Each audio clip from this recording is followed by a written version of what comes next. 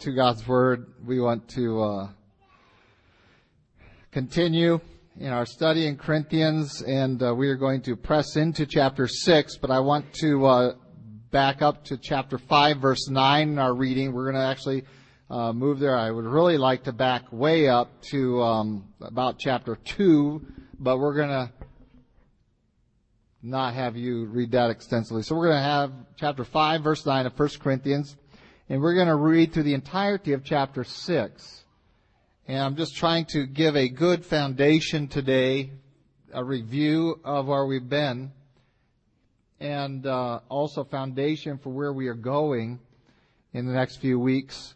And so we're going to be touching verses throughout this context, and not necessarily doing it verse by verse, as is my custom. We will be doing some of that with a particular instance that is engaged here. But we want to look at the broader picture today that we introduced last week. 1 Corinthians chapter 5, beginning verse 9. I'll be reading out of the New King James Version, as is my custom. I wrote to you in my epistle not to keep company with sexually immoral people. Yes, certainly I did not mean with the sexually immoral people of this world, or with the covetous, or extortioners, or idolaters, since then you would need to go out of the world. But now I have written to you not to keep company with anyone named a brother who is sexually immoral, or covetous, or an idolater, or a reviler, or a drunkard, or an extortioner, not even to eat with such a person. For what have I to do with judging those also who are outside? Do you not judge those who are inside? But those who are outside God judges. Therefore put away from yourselves the evil person. Dare any of you, having a matter against another, go to law before the unrighteous and not before the saints? Do you not know that the saints will judge the world? And if the world will be judged by you, are you unworthy to judge the smallest matters? Do you not know that we shall judge angels? How much more things that pertain to this life? If then you have judgments concerning things pertaining to this life, do you appoint those who are least esteemed by the church to judge? I say this to your shame. Is it so that there is not a wise man among you, not even one, who will be able to judge between his brethren? But brother goes to law against brother, and that before unbelievers. Now therefore, it is already an utter failure for you that you go to law against one another.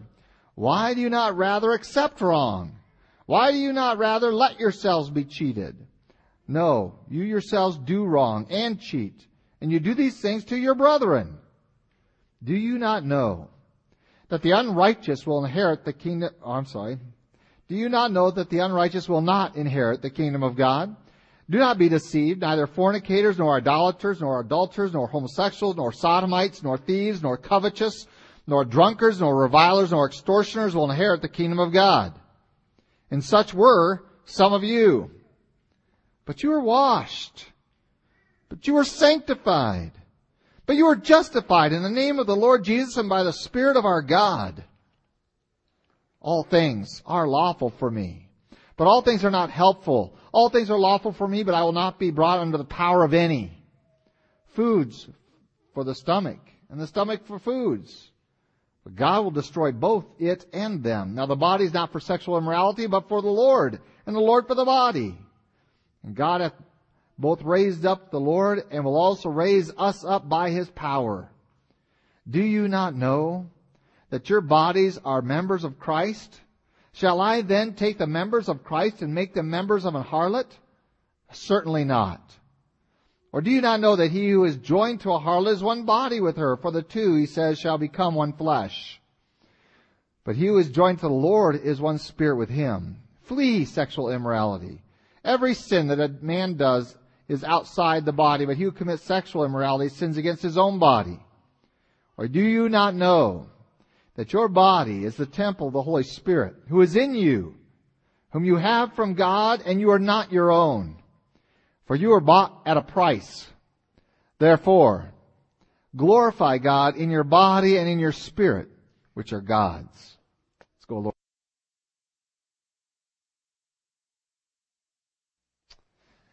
Well, we got into a section of Scripture that gets our attention.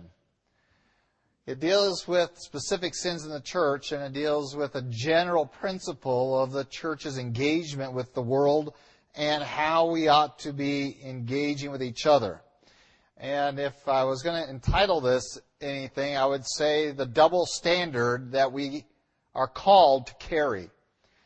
And that seems, we often associate a double standard with something negative, but in fact, God does call us to have a double standard. And the fact is, every one of you really carries that in your home. We have a standard that we require of children who live in our home, and then we have sometimes a slightly relaxed standard for other children who come to visit our home. And we try to minimize that distinction, that level of standard differentiation in our home. But it's there. It's real. And to some degree, that's exactly what we're going to talk about today, is the double standard that we are to have. Not a negative statement, but really a very positive one, that's saying that we have a higher expectation for those in the family than for those who are outside of the family of God. That we do not impose our standard on them, nor do we lower our standard with regard to ourselves to match that which we expect of the world. And trying to apply this as a pastor has always been a challenge, and to keep a balanced approach to that, and we're going to discuss that today to some degree. We're going to also see how it relates to each other, and then how it relates to our world, and the impact of that.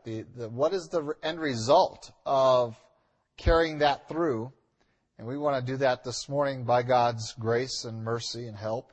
And so let's go to the Lord in prayer as we get into our passage this morning. Lord God, we do thank you for your word before us. And we thank you for the work that you've done in us who have trusted in you, that we might be conformed to your Son, Jesus Christ, knowing that that is your will for each one in your family. We thank you for your word and your Spirit to instruct us and enable us to know and to live according to that knowledge of what you desire for us. And Lord, we do pray that you might open our hearts to receive this, open our understanding, our minds to know what you would have us know today. In Christ Jesus' name, amen. Well, we are going to come to another judge word, and we already saw the word used in the context in chapter 2 that we're going to have to reference. We're going to follow our passage forward to another use of that word, and that is more familiar to us, more of a legal idea of judgment, of making judgments within the church and in terms of the world. And I really want to take a running start at this by going back to chapter 2, looking then into chapter 5 before we touch chapter 6. And I'm going to do a leapfrog in chapter 6 to the end of chapter 6 before we back up. And we're not going to make all those jumps maybe today, but I'm going to try, okay? But I'm going to make sure we lay the foundation well, as I said earlier. And so we go back to chapter 2, we find that Paul talked about a certain kind of judgment that was going on there.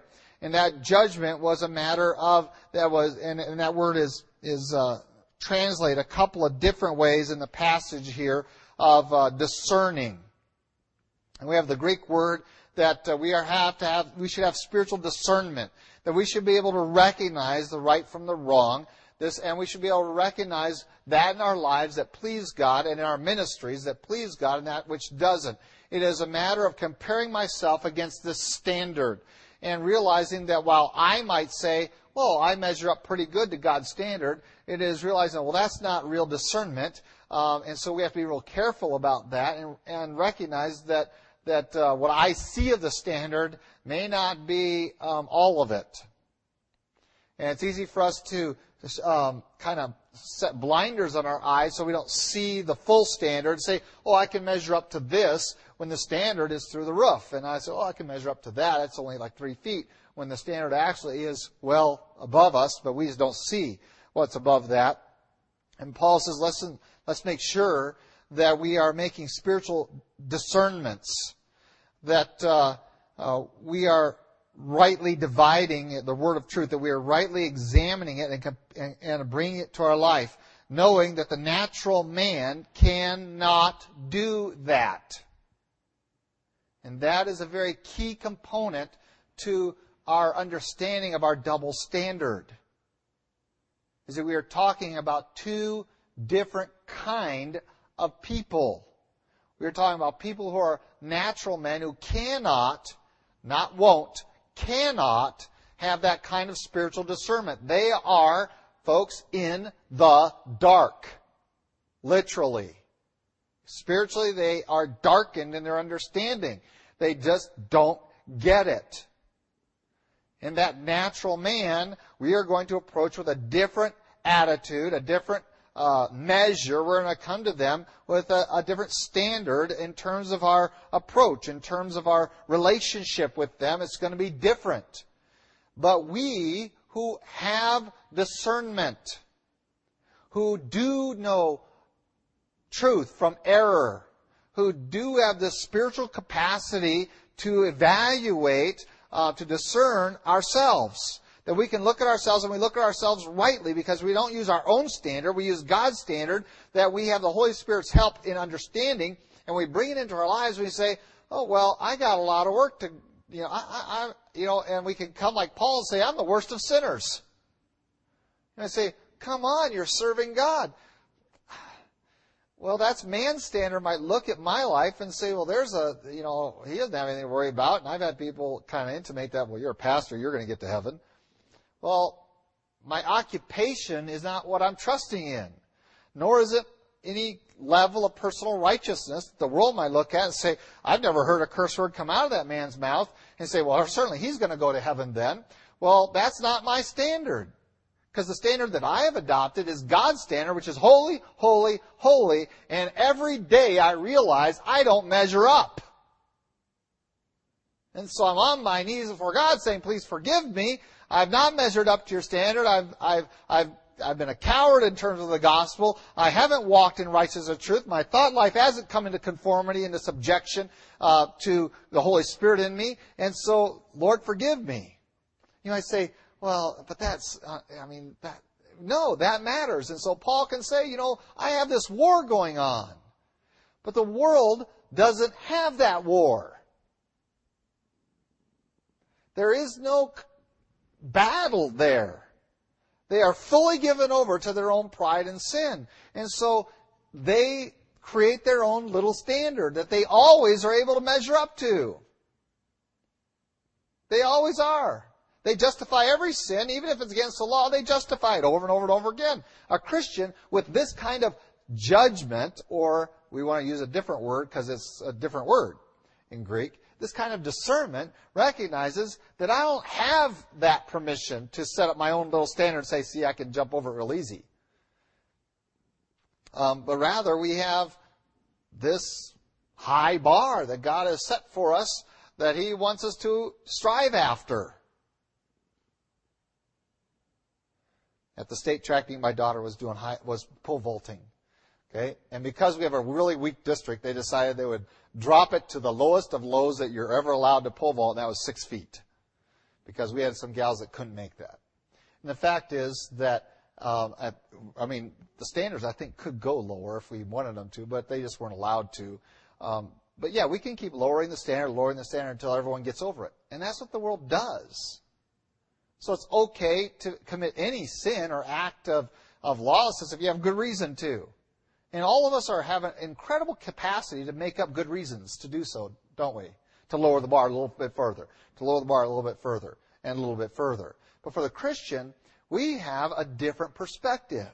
And I want to go back here to see the difference between the natural man and the spiritual man, because we want to bring that forward into the end part of chapter 5 and then into chapter 6 to see why does this double standard exist in our church? Why do we have one expectation for Christians and another expectation for the world? Well, it's because of capacity. We have a spiritual capacity to discern with regard to our own living, That we have a different judge, that we have a different standard, that we have different power available to us, that we have a different understanding, that we have that which they lack.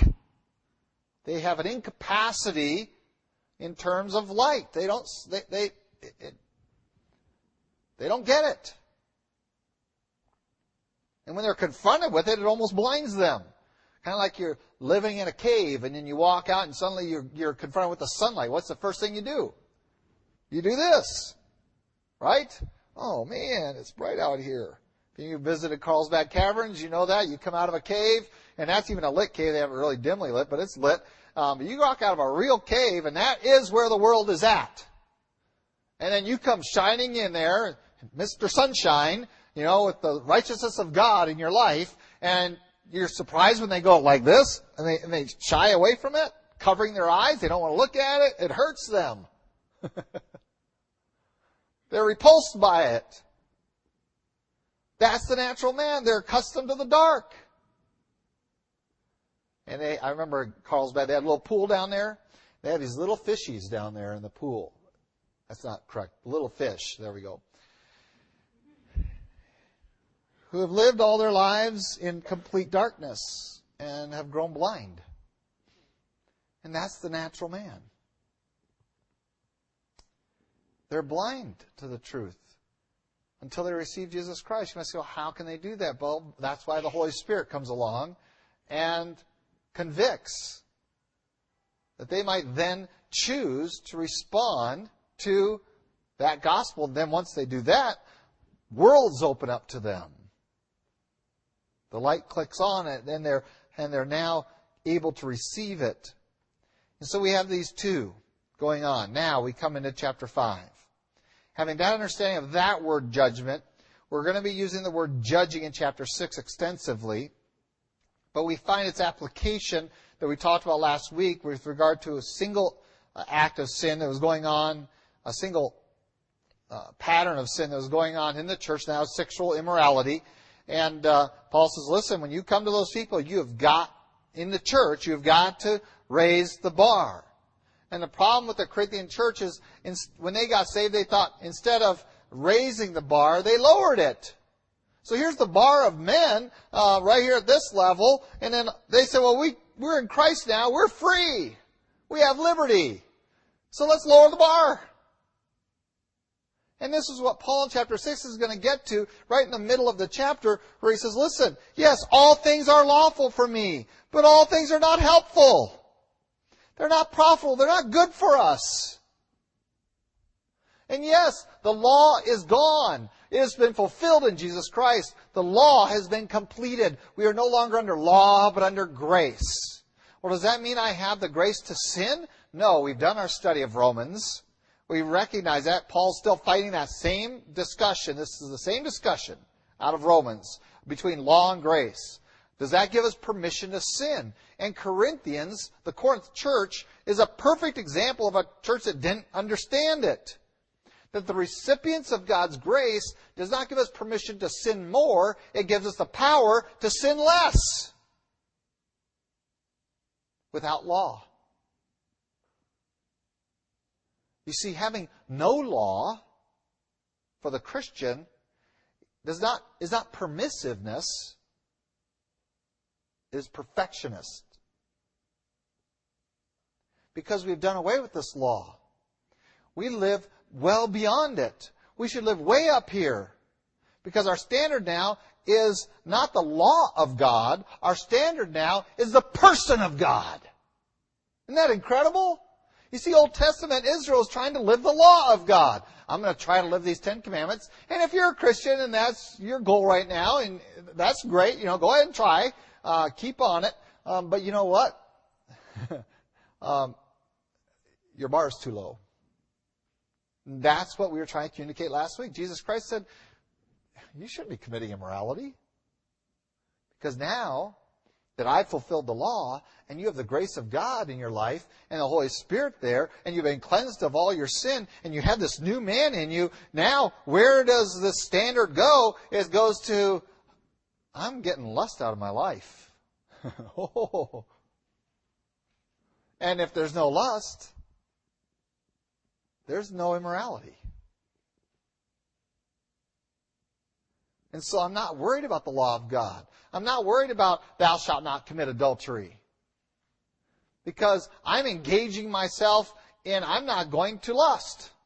I'm not going to worry about thou shalt not kill because I'm engaging myself. I refuse to hate people. I don't want that in my life.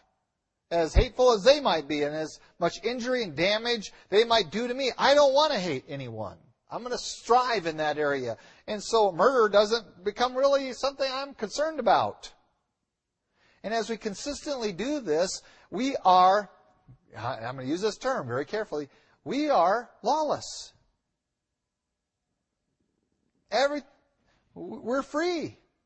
And this is brought out in Galatians. And so what becomes the social confining element is our love. And that's what Galatians says. I love God and I love the brother and I love the world. Those are three different kinds of love. Okay, I love God differently. We sang that today. Did you see it in the song? More than anyone else, I love you. I'm going to love God on this level. Now, then I'm going to love the brethren. And that is a sacrificial, it is that tough love, and we're going to love the brethren, and then we're going to have the love for the world, which is also sacrificial, but I'm not going to be a part of. I love you, but I can't be a part of you. But I love you enough to send you a message so that you can be a part of us. Big difference. And so we have these three loves that confine us. They constrain me so that I don't have to worry about the law. And so when Paul says in chapter 6, all things are lawful for me, but that's not of my concern. I'm not worried about the law. And here these Corinthians thought, well, because I'm not concerned about the law, I can do anything. Wrong. Because you don't have to concern yourself with the law, you can do everything well, right, godly. You can do what is right without restraint. And again, he says in verse 12, all things are lawful for me, but I will not be brought under the power of any of them. And so I exercise self-control so that the Holy Spirit can direct my life. And ultimately, every law in our land is because men have done something evil. And that's across the board. That's from our traffic laws, that's to our construction laws, that's to our zoning laws, that's to our wage laws and our employer-employee laws. That's every law in the books is essentially there. The laws that try to direct human behavior are there because someone did something evil. So why do we have construction laws, building codes? Because contractors were building shoddy things and charging for it. That became dangerous. If builders never did that and they were all honest and did their very best work with the best materials and made sure that it was sturdy and going to last their lifetime, you would not see a single building code out there today. Not one. They exist because men are corrupt.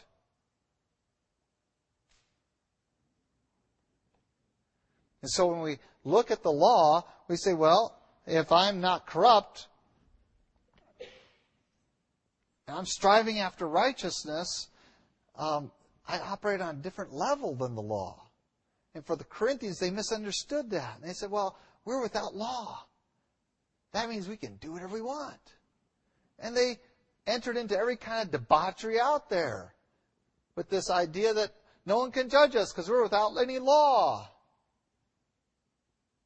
And Paul says, this isn't what it means.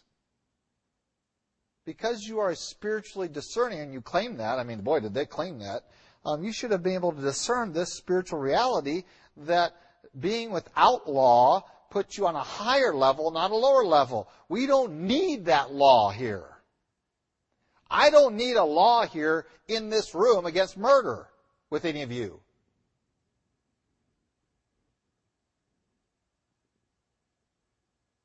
not if we're all spiritually discerning. What do we need that law for? I don't like what you said, Pastor. Shouldn't need it among the church. Neither should we need any moral laws. None of them. We shouldn't need any of them. Because if you're here and you love God and want to demonstrate that love for Him as He demonstrated for you, want to reflect that love, and then I don't need to impose any legal system on you to make you do that. If you're here and you want to love one another, I don't need to impose any legalistic system upon you to impose that you should be doing that. And if you want to love the world, not the things of the world, but if you want to love those in the world and have compassion on their need for Christ, I shouldn't have to impose any legal system on you to make you do that. But the fact is, the church has failed here miserably, and I'm going to tell you how. I'm going to give you one example and show you how the church has failed this Corinthian principle in something that we don't do as a church. We do not have what is called a church covenant. How many of you have ever heard of a church covenant? Okay, some of you who have been in this church for most of your Christian life don't know what a church covenant is. A church covenant is something every church member agrees to that says this is how we're going to live in our society. We will not get drunk. We're not going to do this. We're not going to... and it just basically goes through a whole list of things. We're not going to go to movies. We're not going to play playing cards. Yes, those kinds of things were in church covenants 60 years ago. Okay? And they had all these things. And what was the idea behind that? Is that here's a rule for life. Well, Corinthians says you don't have a need for that. Because the rule for the Christian life is I am going to live in a loving relationship with a holy, holy, holy God, and I'm going to strive after that. And this covenant with other men, really? Do I need that? When I'm striving after, and by the way, even what would Jesus do isn't enough. I'm after this highest standard. And this, Paul says in our church, listen, you've got to make this moral judgment. And so he starts listing them off and he says, listen, you've got these people in your church that are sexually immoral, that are covetous, that are idolaters, that are revilers, that are drunkards, that are extortioners. You don't have any part with them. You have got to extract them. You've got to put them out of your body because you cannot have that in the church. They are demonstrating that they are living for themselves and not living by the law of love. They're not showing that they are outside of the law. So are we going to establish a law by which we cast people out? No, we are going to do that based upon what is ungodly. Get it out of here. Period. Well, my sin isn't on this list. Who cares? We're not talking about a law. We're talking about the person of Jesus Christ, of God Almighty. That's who we're living to. And by God's grace and mercy and power to the Holy Spirit within us, we know that gossip or that white lie is not pleasing to Him. It shouldn't be in our life. We know that those words that we say that are antagonistic or that are there to turn and twist the knife into somebody's heart, we know it's wrong. We're doing it for our own selfish reasons.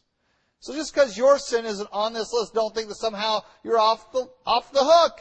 Because the list isn't, Paul's just giving examples. He's not giving extensive law. He goes on, and by the way, he expands that in chapter 6. Do you see it there? I like the expanded version. Let's just see it. And none of them are complete. This isn't exhaustive. This is not his exhaustive concordance of sin that shouldn't be in the church. Verse 9 says, do you not know? And by the way, this is something he keeps saying over. Do you notice it? We keep coming with these 4 words. Do you not know? You claim to be spiritual people with godly discernment. You are the ones who are supposed to know the mind of the Lord. Don't you know this? How can you not know this and claim to know the mind of the Lord? Do you not know that the unrighteous will not inherit the kingdom of God? Do not be deceived, neither fornicators, nor idolaters, nor adulterers, nor homosexuals, nor sodomites, nor thieves, nor covetous, nor drunkards, nor revilers, nor extortioners will enter the kingdom of God. So we got a little bit longer list than up in chapter 5. We might say, well, I haven't done any of those things. Well, we get down to that covetousness and things like that. But, no one can tell that because that's in my heart. Wrong. It's very evident. You can tell a covetous person all the time. Very simple. Because when covetous people, they want something, they'll let everyone know it, and they'll do incredible things to get it.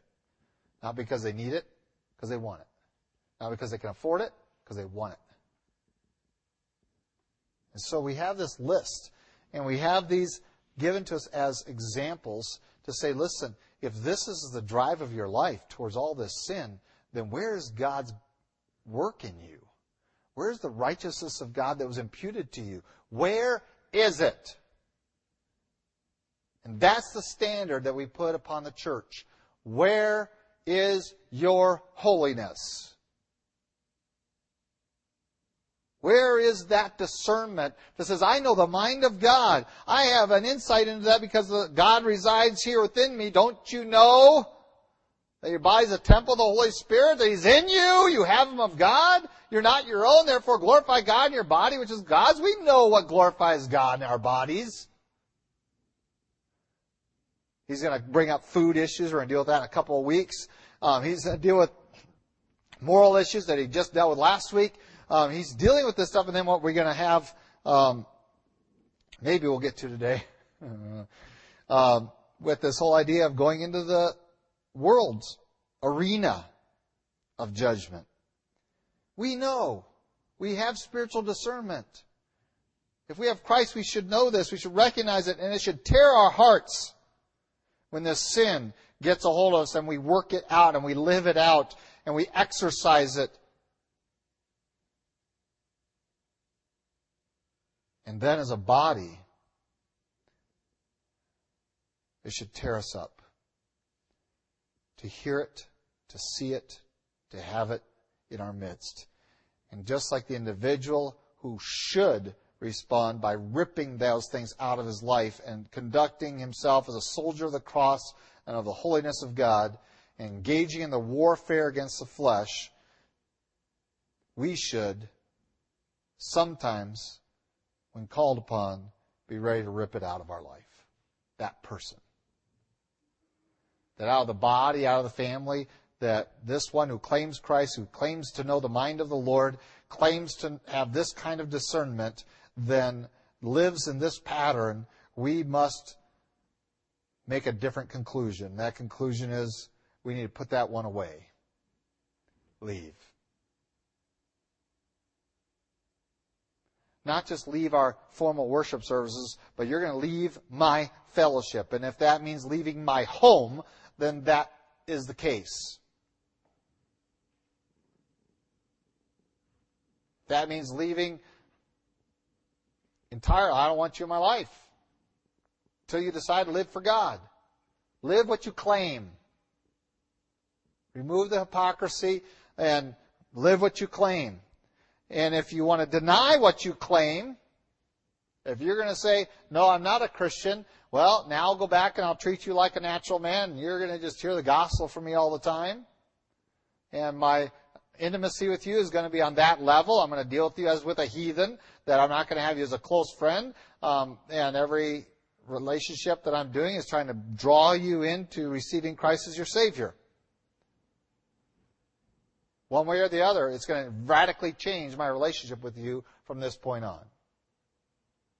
Oh, we would have the courage and the fortitude to do what Paul called the Corinthians to do, and by the way, which they did do. They did follow his instructions. So there's a standard for us.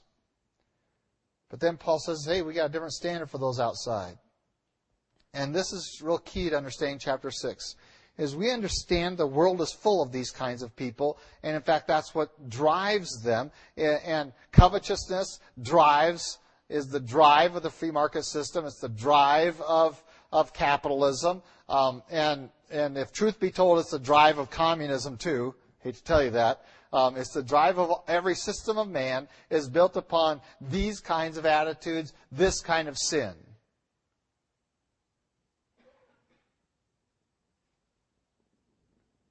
The world itself recognizes it and condemns self. And so every communist condemns every capitalist I met condemns communism. But they're both wrong. I condemn them all. We're not called to any of those isms. We're called to a kind of life that is so radical that they all just go, huh? I don't even know what to call that. Christianity. That's what it's called. We don't live that anymore. Most of you are more dedicated to capitalism than you are to Christ. Most Christians I encounter in our country are more dedicated to capitalism than to Jesus Christ. I hear it on Christian radio. I hear these people defending it. Why? What is Christian about it? Does God's Word call us to that? Really? Read through Acts. Find out if the church is doing that kind of stuff. Read through the epistles. Listen to Christ. Is that what he espoused? I don't find it. Democracy. More of our churches are committed to the democratic system of our republic than to Christ. In fact, we bring it into our system of government in the church, the majority rules. Since when? We were really taken to task, not so much in this church because I knew who not to invite by then. I grew up a little bit. But at Charity, when we were setting up our constitution up there, how we're going to conduct ourselves as a church body in terms of conducting business, we made it a requirement that you had to have over 50% for a quorum.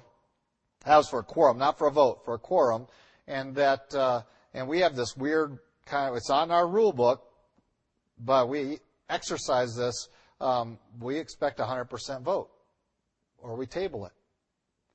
And boy, you should have heard the pastor say, this is crazy. You will never be able to do ministry with that kind of philosophy. Point blank, say, you are going to hog tie every church that you pastor with this kind of stuff. It'll never go off.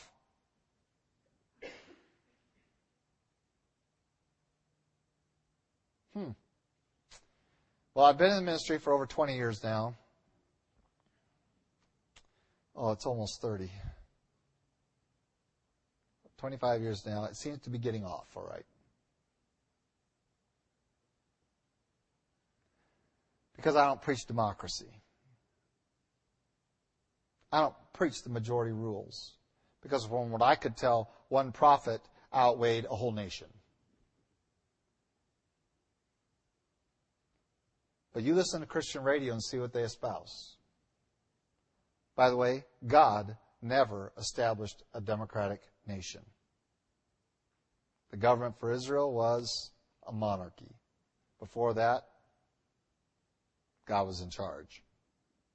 Through the priests, Levites. God never did that. Man did that. But we come to a society with this idea, and we absorb these things around us, and we think, well, these are godly because we do them. Instead of saying we should do things that are godly, we take the things we already do and we make them godly. And this is exactly what the Corinthians were doing. And Paul condemns them and says, you just want to do what you want to do, and then you want to step back after doing it and say, oh, it's godly. It's not. Christianity is radically different. The government of a church is radically different. It's a weird system. Because you're all priests. It's a weird thing. And so when one person stands up and says this isn't right, then and 99 other people say, we don't care, we're going to vote for it. That one person is right. And I'm going to listen to him. Because right is right, no matter how many vote for it. That's Christianity. Yes, 10 million people can be wrong. Those of you who weren't around long enough to know that's what McDonald's, how can 10 million people be wrong or 100 million people be wrong? They've eaten here. They can be wrong. And congestive heart failure proves it. We have a different standard in the church. We don't govern like the world. Nor should we talk like the world. We are not to live like the world, and we hold each other up to that standard, and we challenge one another to that standard. And so I can come up to someone who is a believer, and I can challenge them and say, hey, you can do better. Well, I'm not sinning. I didn't say that. I said you can do better. But your attitude of saying you're not sinning, now that's sin. You better get that out of your life. Because that's pride. And that is the source of all sin.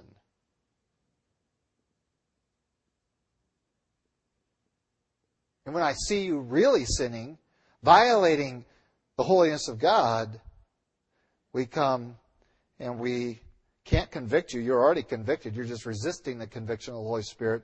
We come and confront you. Because that's what you do in church. It's weird. It's different. What kind of authority are you carrying, Pastor? That of God. What kind of authority is this brother in Christ coming to me with that can question how I live? And we all got that one passage memorized, don't we? Well, cast out the beam in your own eye before you worry about my mote. I could just hear this guy living with his stepmother saying that. By the way, Christ didn't say you didn't have permission to go get the mote out of your brother's eye. He said, first get the beam out of yours, then go after that mote. Isn't that great? Motes in our eyes are not acceptable. They should irritate you in the church. Sin should irritate the church just like a splinter in your eye would irritate you and you would never stop till you got it out. You're not going to, I'll just live with that for a few days and walk around like this. Is that what you do with splinters in your eye? No, you stop everything and you say, I got to get this out before I do anything else. Oh, the church would have that kind of attitude towards sin. We're going to stop everything. Stop. We're going to deal with this right now. Get this out of here. We can't do anything that pleases God as long as that's in there. We're going around like this. That's the standard for the church. It's huge. I do not have biblical permission to impose that standard on anyone else. But when it comes to everyone in the church who claims the name of Christ, I have the authority of God to address that.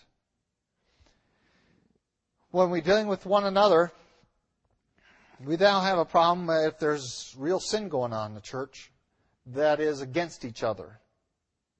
And that's what was going on. It was really going on with this guy in immorality as well. But these guys were sinning against each other. I mean, once you take away the law, but you don't have a spiritual understanding of what that means because you're supposed to live up to God's grace and mercy and His holiness, and you lower the bar instead of raising the bar by taking away the law, and now you are living in the muck and mire of lawlessness, you better believe they are injuring each other. They were conducting shady deals with each other. They were being dishonest with each other. They were doing things that are against the law to each other. And so because they were against the law to each other, even though I can't do anything in the church because my church has removed all the bars and we are now here wallowing in the pit of sin, I can't do anything about it in the church. So I'm going to go out into the society where at least they have a low bar over here called the law, and I'm going to hold them to that law. And Paul says, you've already failed. As soon as you have to do that, you are to be utterly ashamed. You have completely, totally failed as a church. And from my understanding of Malachi, you ought to close the doors. But Paul says, let's get you up out of the muck and mire and let's see if we can fix this, you baby Christians.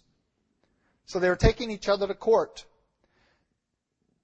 over these things that were this injury that they were doing to each other financially and morally within the church. And so they couldn't do anything about, this person saying nasty things about me that aren't true. I can't do anything in the church because there's no standard. So I'm at least going to go out into the world, find where they have at least a legal standard that you can't, say those things about people. We have those statutes in our country against slander. And so I'm going to take them into a court of the world, and I'm going to seek to at least impose them against the standard of the law of slander. And Paul says, what are you doing? Are you that foolish? Are you that ignorant of what God is? About the work of God in you?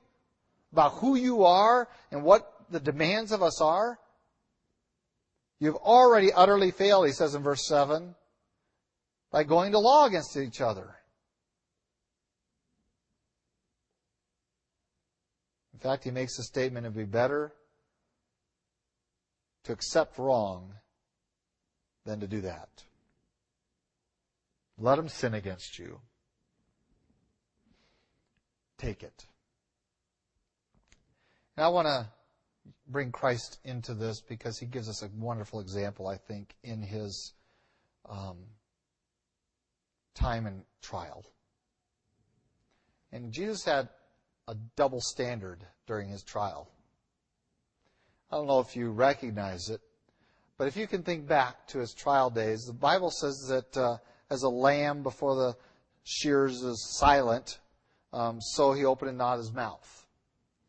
Which is, we might look at Christ and say, well, that's not completely true. Well, it is with respect to one party that was judging him, and that was his people. And we find that Jesus Christ had a very different attitude and relationship with the religious leaders of his day who illegally tried him during the night. He said nothing to them. They had the law. They knew. They had all this information. They knew what they were doing was wrong. They knew that they were being condemned for that. They knew that his blood was going to be on their shoulders. He had nothing to tell them because they had the truth. He held them to this high standard. They were condemned by their very activity. He had nothing to tell them. They knew. Then they trot him over to the Roman court. And poor Pilate, well, I feel for him. I mean, you wake up one day, your wife's had this bad dream, don't have anything to do with that guy, and you're confronted with this man. And you can't answer the question, what is truth? He asked the question honestly, but I want you to look at Christ. How did Christ engage Pilate? Silence? No. He didn't try to defend himself, but he did engage Pilate. And answered his questions. I am. My kingdom is not of this world. If it were of this world, I would have told my people to fight, but it's not of this world. I am as you said. I am the king.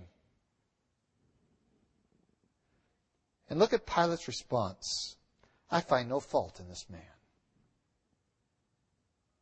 You see, Pilate came at it from the legal perspective, that's all he knew was Roman law. He didn't understand the Old Testament. He didn't have a contact with that. He didn't grasp Jewish law. He didn't have the truth. He was a wanderer. He was in dark. The only standard that was available to him to judge was the standard of the law. Israel had something better than that. They had the law of God.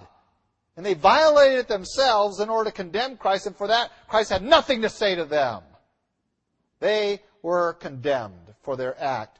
Pilate would be given some opportunity to recognize who this Jesus is, that he's not the one that he's been portrayed as by these that give false witness. He knew that his own people propped up these false witnesses and paid them to lie. He didn't have to say, they're lying. He didn't have to because everyone in the room knew they were lying. The judges themselves paid them to lie. But in front of Pilate, As few as his words were, he did have some words for Pilate. Because Pilate was in the dark.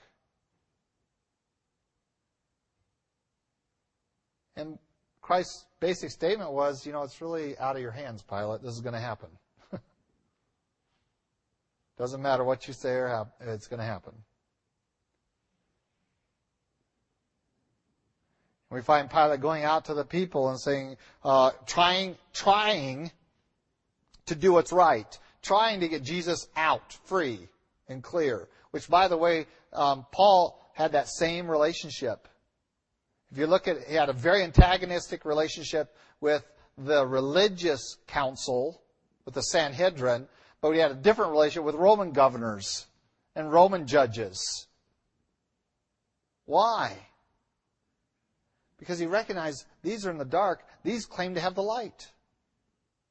These claim to be righteous. And so they have a standard against them. And they are condemned because they know what's right and they choose not to do it. And in the church, we stand in that same level of condemnation that, yes, we can be condemned for things the world isn't judged for. Because we know the truth. And we choose not to do it. And yes, I hold Christians to a higher standard. I've been asked several times, how can you marry two people that are come to you and they're not believers and they're have divorce in their background? Because you've told me that you won't marry me if I'm divorced. And I was like, I have a different standard for them. They're two unbelievers. I'd rather they get married than live together and sin. They're in the dark. I share Christ with them, but I get them married. Society says that's good. And as an agent of the state, I do it. Well, why don't you do that for Christians? Because they know better. Or they ought to. Because we have a different standard. The law of this land says that these two divorcees can get married. The law of the church says it shouldn't happen. We have a different standard.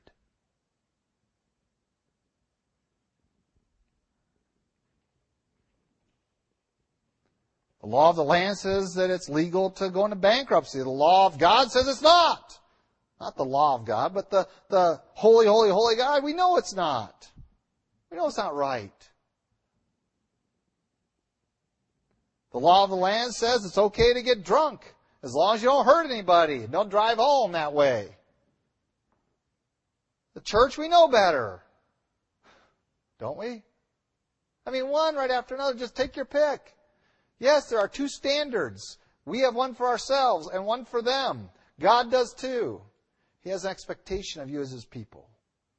No differently than I have a different expectation for the children in my home than the children who visit my home. I don't impose those standards on other families because they're mine. We don't impose our standards on the world, nor do we go to the world and expect them to understand us. There was at least one occasion that we know in the book of Acts where the religious people of a community tried to take the Christians to court. And it kind of backfired on them. The court says, I don't have anything to do with your religious law. And he beat the Jews instead of the Christians and threw them out. Well, that judge, believe it or not, had a better understanding of the book of Corinthians than most churches today. What are you doing in front of me with your standards? Get out of here. And Paul basically says, shame on you.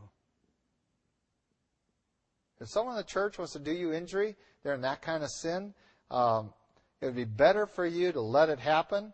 Deal with it as a church. Don't go to court over this stuff. Why are you in front of a judge? You live on a different standard.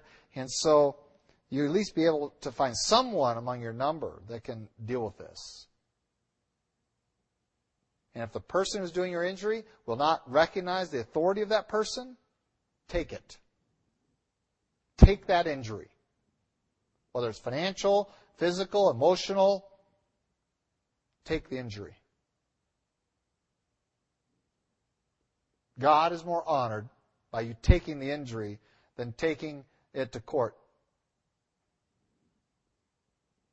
with each other. The Corinthians are getting schooled on righteousness. Being righteous and having this kind of standard, being without law because we are above law, calls us to some really strange things. To say, I'm going to take that injury. I'm going to let those people slander my name. And I'm going to say nothing. I'm going to take it like Christ took it, knowing that it's better for me to do that for the testimony of Christ than to take it to court and to get my rights, my legal rights invoked. No. We stand on a different plane. And that plane's demands, the world could never understand. Never. And shame on us if we're doing this kind of injury like the Corinthians were doing to each other that would have us standing in a legal court, because we should be way above that.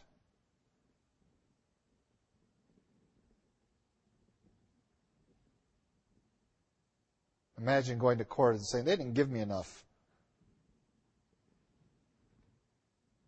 Not they didn't pay me enough for work that I did. They didn't give me enough. Because we are called to give, to be generous, to care for one another's burdens. Can you imagine going into the court and saying, I was in trouble and they didn't help me out enough? What's the court going to do? They're going to laugh at you. What makes you think that that's their responsibility? You come to me. It's a serious matter in our church. And it'll be dealt with that way. Because you see, we're way above legalities in saying, what is right? What is godly? And this is what we strive after as individual believers and also as a body of saints. Well, next week we're going to talk about judging a little bit more. We're going to talk about what our role is going to be in eternity, how to implement that here. But this foundation needs to be well established. We do have a double standard. One for you in the church, that I apply to every Christian who claims Christ that I meet, whether it's in Haiti or India or anywhere. And they have a right to claim it on me. That standard. This is what the Bible says. Why aren't you living it? And then we have a different standard for the world. We expect them to sin. We understand they are in the dark. We are not appalled by their immorality, by their covetousness, by their reviling, by their drunkenness, by their extorting. We're not appalled by that. We anticipate it. That's why we are to walk carefully in this world. Harmless as doves, but wise as serpents. We not embattle ourselves with the world over their system. We live our system, which is above any system of law.